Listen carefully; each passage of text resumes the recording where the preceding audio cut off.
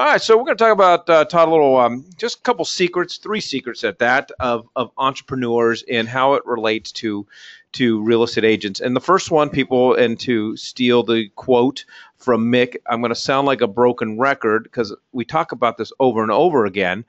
And if you're tired of hearing about it, my question is, are you doing it? Because this is really the essence, the lifeblood of your business. A real estate entrepreneur is going to build a database, and not only build a database, but be visible among the database. We may have the database, we may have spent all the time exporting, importing all of these contacts. But what are we doing about it? All great companies that I know have a database. Database is the lifeblood. Database is probably the most valuable asset that they own. You have to select, you have to learn, and you have to utilize an effective CRM system. There's a lot of great ones out there. If you've got the West USA websites, they come attached if you pay for the premium package. LionDesk, it's a great one. I personally use LionDesk. Armless has a prospect converter inside it for you. It's a good one. There's a lot of them out there. But not only do you need to select it, you have to learn it and you have to utilize it. And then put everyone you can think of or anyone that you come in contact with into the CRM system. But be visible by consistently touching your database. Create drip campaigns. I always have a rule when I coach agents, Todd, if you talk with someone and you're going to put the notes in your CRM system, make sure you set up an alert from when you're going to follow up with them. This keeps you from having contacts and leads fall through the cracks. And be very strategic with your drip campaigns. I know some of the systems come with drip campaigns and we turn them on and we've never read them. Okay, make sure it says what you want it to say. Be very strategic. Take the time to create and write your own drip campaigns that reflect your personality and your philosophy, or modify the ones that you've been given. Either way, Fact, I mean, at least they're a basis to start for. Yeah, this is kind of like, I don't know, have you ever been on Google and you search for something, and then next time you're on, I don't know, Facebook or anywhere else, and all of a sudden you start seeing ads for all those same things that you were looking for, and you're like, well, how do they learn all that information about me? Well, we're not here to talk about necessarily technology in this particular aspect, but what I'd like to bring up is the fact is they're working their database. In other words, you at one point signed into something, gave them permission to access what you were doing.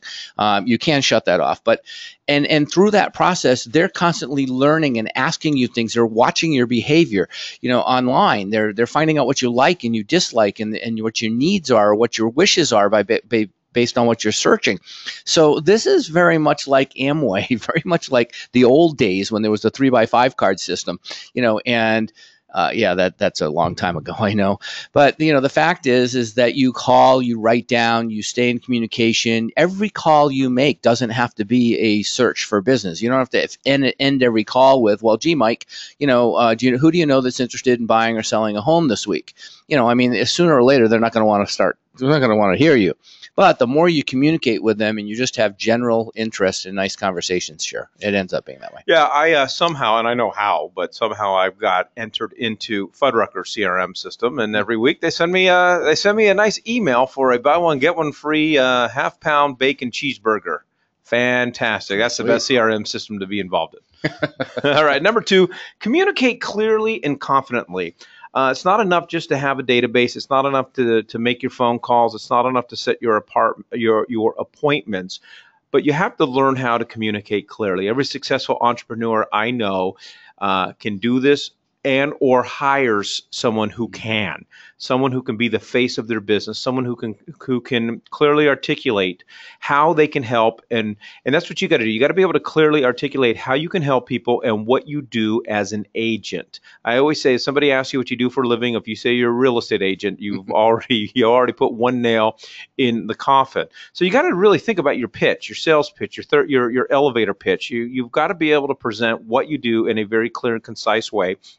Emphasize on what makes you different from all the other real estate agents that these people are talking with. And if you don't know, spend some time thinking about it and figuring out what other people say, and exude confidence in your ability to help your prospects. You have got to be confident. I am confident that I can help you get into your next dream home, or I am confident that I can sell your home for top dollar in the quickest amount of time. People get a lot from facial expressions, from body language. So you got to learn how to exude confidence, but it really starts with, believing in yourself. And Todd, we talk about it all the time. Be prepared to tell stories of your successes. Yep. People love a good story. It's why we go to the movies. That's why we read books. It's in the most successful sales pitches I know. If you go into a timeshare presentation, first thing you hear about is that agent's recent trip to the Bahamas. They're telling the story, and I want to be part of that. I want to be laying on the hammock drinking Coco Locos, even though I don't like coconut. And always stay positive. I'm not big on attacking other agents and emphasizing the negative. Focus on you. Be positive. Be positive about the market. Be positive about the industry. Well, this goes back to that story. I mean, it really is all about that story, because the reality is you don't have to have a lot of experience in real estate, truthfully. What you have to do is have a story. You have to have a story that basically, tells them what you do. I help people buy and sell homes when they don't think that they can afford one, or whatever it may be. But, for an example, Bob and Mary Smith that I just helped, blah, blah, blah, blah, blah. These, you don't have to be a great masterful presenter.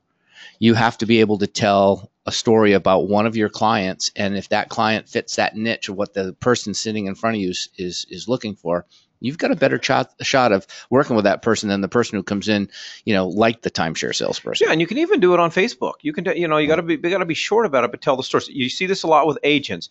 Just sold this house in record time, listed it, and got a contract within 24 hours. That's a story. Yes, it is. Okay, and that leaves an impression on the person who is viewing or hearing or listening to the story. And then the third one, this is probably the hardest lesson for new agents to learn, but really is a secret of all entrepreneurs.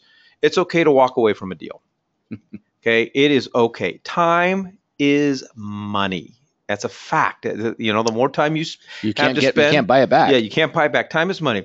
You can spend way too much time on a client to the detriment of your income. And know in the back of your head that walking away from a deal can lead to a bigger deal. You can get so consumed with the wrong client that they're stealing your time. They are literally stealing food from your table. And that's how I always view it. When I'm finally get to the point where I feel like a client's wasting my time, in the back of my mind, I'm looking at them. I don't say this to them, but you're stealing food from the table. And I love my food, and I don't want anyone stealing if you know me, don't ever steal food from my table. Yeah. Bad things will happen. Know when it's time to walk away and be okay with your decision. Know that you can't help everyone. Not everyone wants help.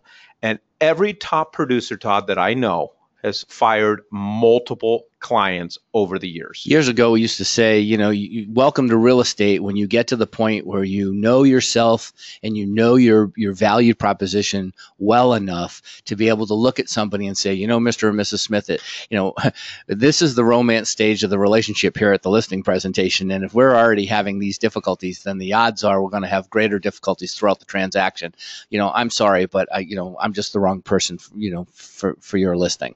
At some particular point, there is you get out in the parking lot and you're just like you're like a Toyota guy. You're jumping, trying 2-3 feet off the ground, because you're at the point where you're just saying to yourself, I know me now and I know my value proposition, and I don't need to just take everybody. And hey, who knows? If you get good at it, you might become president one day. There you go.